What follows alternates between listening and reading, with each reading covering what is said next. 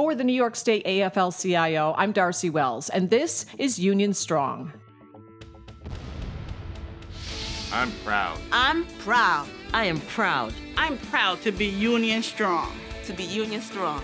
Be Union Strong. To be Union Strong. I'm a teacher, and I'm Union Strong. I wouldn't have it any other way.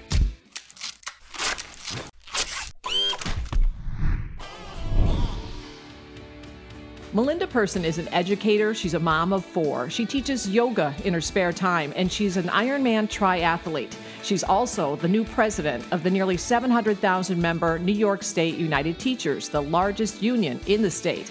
Melinda is laser focused on our priorities for NYSUT, and she's our guest next on the Union Strong podcast. Melinda, welcome to the Union Strong podcast. Thanks for having me. It's great to be here. And I want to say congratulations. You're the new president of NYSUT. I know you've been in the role for coming up almost on 6 months now. So congratulations to you. Thank you. It's been a whirlwind, but it's been fantastic too. And I think we should point out, you've been instrumental, I think it's fair to say, in shaping the priorities for the union already in your position as executive director and political director. So you kind of knew the pathway that the union should be taking, but I know you have your own priorities that you're focused on. So start by telling us a little bit about that. What are the priorities for NYSUT right now? So we have 3 big items that we're focused on. The first is making sure that our professions are sustainable and enticing professions, the careers that people want to go into. The second is making sure that our workplaces are places where educators and our students can thrive. And our third is growing our numbers and the strength and power of our union.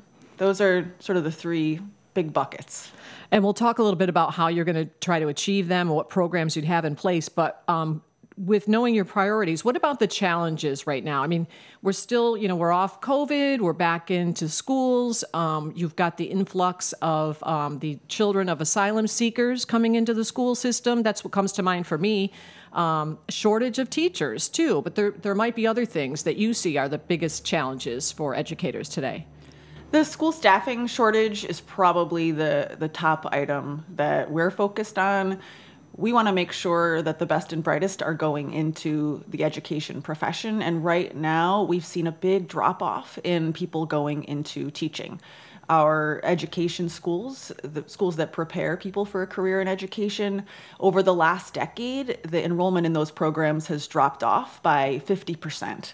And so not only are we having people leave earlier than we would hope, we also are not feeding the pipeline the way that we need to for the future. So what can you do about that? So one of the things we're trying to do is keep people in the profession. We are trying to change working conditions for our members such that they feel like they can stay. And things have really improved since the pandemic. We're starting to get back to normal, but our members are still reporting that their jobs are really tough. Kids are coming to schools these days with a lot more needs, mental health issues that are unprecedented. It was rough before the pandemic, but it's gotten significantly worse. And we also see kids that are coming with higher rates of poverty, food insecurity, housing needs. They're coming in the school door with needs that are beyond educational. And so we are making a big push for investment in community school programs so that kids can come to school ready to learn with all of their needs met. And what about the children of asylum seekers? How are we able to handle that? So public schools are uniquely prepared to accept students because public schools have a history of welcoming all students. So we have seen real community support for all of these new students. Our members are showing up not only for the students' educational needs, but even here in the Capital District, all of our members showed up to take care of families, making sure that they had clothes, that they had necessities for their new housing conditions, right? That's what our members do. We now need the state and federal government to follow through with some funding for the schools because we do need more staff so that we can accommodate all of these new students. Sure. And we need it in the current year, not in the future, because we don't want to have a negative impact on the system. We need to resource these schools now.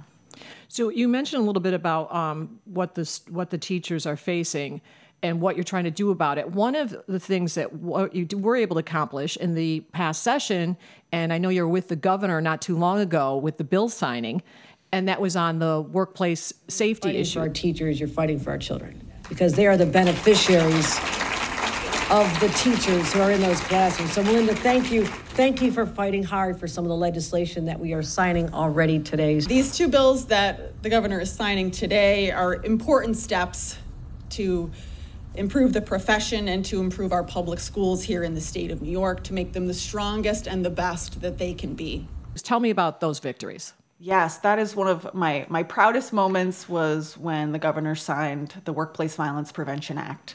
So for those who don't know, back in 2006, the Workplace Violence Prevention Act was passed, but for some reason, schools were excluded from those protections. And we've been fighting for almost a decade now to get schools included in that law, because our staff deserve violence-free schools, right, as well, not just other workers. Okay. So getting that bill signed, we will now be able to work with the Department of Labor to make sure that there are prevention plans in place to keep our members and the students that they serve safe. And talk to me a little bit, too, about this is a huge issue that was years and years in the making, and that is fully funding foundation aid, which I know you had involvement in like right from the beginning. So explain a little bit about what that aid is and what it took to get fully funded finally. So the fight for foundation aid has been a 30-year fight. So when I say it's been a long time, this is not just hyperbole. 30 years is a long fight. And it started with the campaign for fiscal equity lawsuit back when I was in high school. And there have been fights at the court level and the legislature to get funding for schools so that all students could have a sound basic education. That's what our state constitution guarantees. And every year since we've been in this fight, we've been told, well, there's not enough money, we can't afford it. And finally, Governor Hochul actually fulfilled this 30-year promise. So this is a huge win for us. And now there's a lot of people out talking about the need to revise the formula and update the formula, which is all true. Right, because it took so long to get here. Yes, but I'm still in the space of let's just celebrate this 1 year that we got it funded, and then we start revising it next year. What about moving forward legislatively? What are some of the priorities that NYSUT has? One thing we've been talking about this month is a bill that would limit school temperatures. We had quite a heat wave here in New York in September, and I visited schools where the classroom thermostat was registering 95 degrees.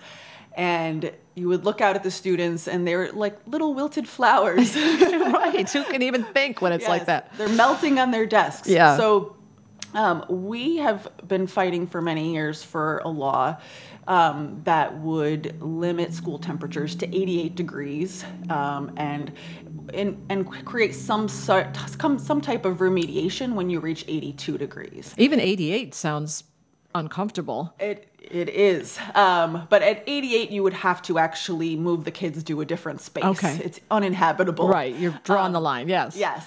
82, you'd have to bring in fans and do some other remedy. But what we were seeing were temperatures far exceeding 88. And we visited, it's not one district. We were in Saratoga, we were in White Plains. We were getting reports from every corner of New York State that these conditions were really unbearable.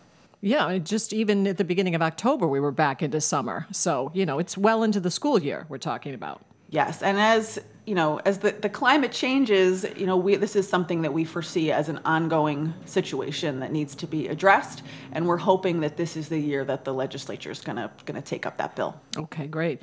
And then I know you have a new campaign that's in the works, Educator Inspired, and I saw a video with the state controller, Tom DiNapoli. I don't know if he was your first one, but it was great to hear him talking about who inspired him. I wouldn't be state controller if I didn't have wonderful teachers, especially in high school social studies, who really encouraged me to be involved, first with student government and then running for a seat on the Board of Education. I think of two in particular. My 10th grade teacher on, I guess we called it World Studies back then, Bob Storch, and And then my American history teacher in 11th grade, Guy Brock. Tell me about that campaign and what the goals are. Yeah, so almost every adult that I speak to has a favorite educator, somebody that made a difference for them, somebody who changed the trajectory of their life or got them inspired about their subject area. And what we're doing is asking people to tell those stories. And it's really inspiring because when people put those stories out into the world, our members get to be reminded of who they are for their students. And so we're trying to amplify that message. So do you have a favorite teacher that you would want to share about? I have someone who comes to mind. It was my photography teacher, Mr. Taylor. But I don't know if that counts because that was just fun, right? That was a fun class. It was photography class. Fun classes still count. Yeah, and I really looked forward to it. But he taught me a lot, and he made it fun. And so I enjoyed it so much, I ended up, when I got out of high school, that was one of the first things that I did. I got into photography. So it really stuck with me, and I still use those skills today. When we tell those stories, I've had the pleasure of actually taking those stories and then sharing them with the educator who was being spoken about by a former student. That's nice. You're going to bring it full circle. Oh, it is so lovely to see them see themselves through their students' eyes. It's really inspiring. That's great. Anything else you want us to know about what's to come ahead for NYSUT? Any particular priorities maybe that we didn't cover people should know about? We are going to be talking about the New Deal for public higher education.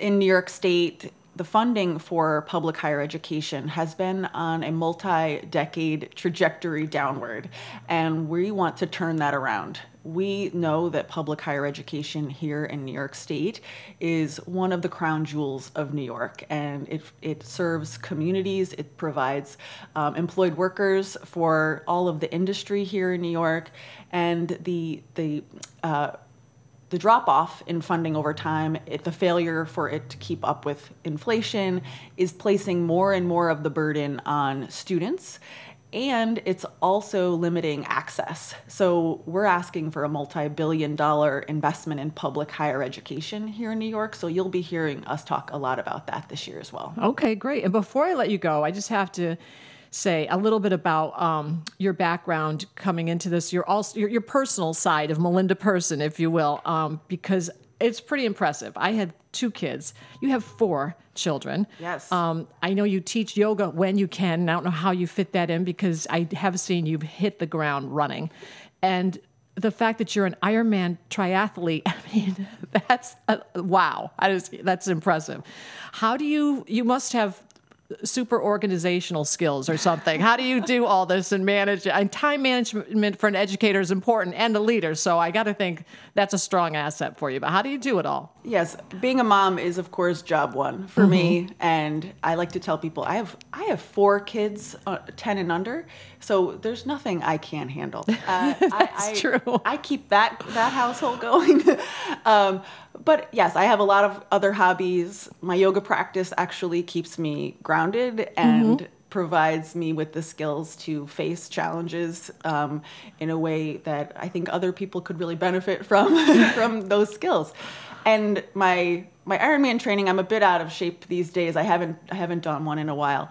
But my endurance training was actually great practice for work in the labor movement because it is a long fight, and you have to be willing to just keep going. Right. Be dedicated, be focused. You're not giving up. Yeah, we're in here for the long haul. This is not a sprint.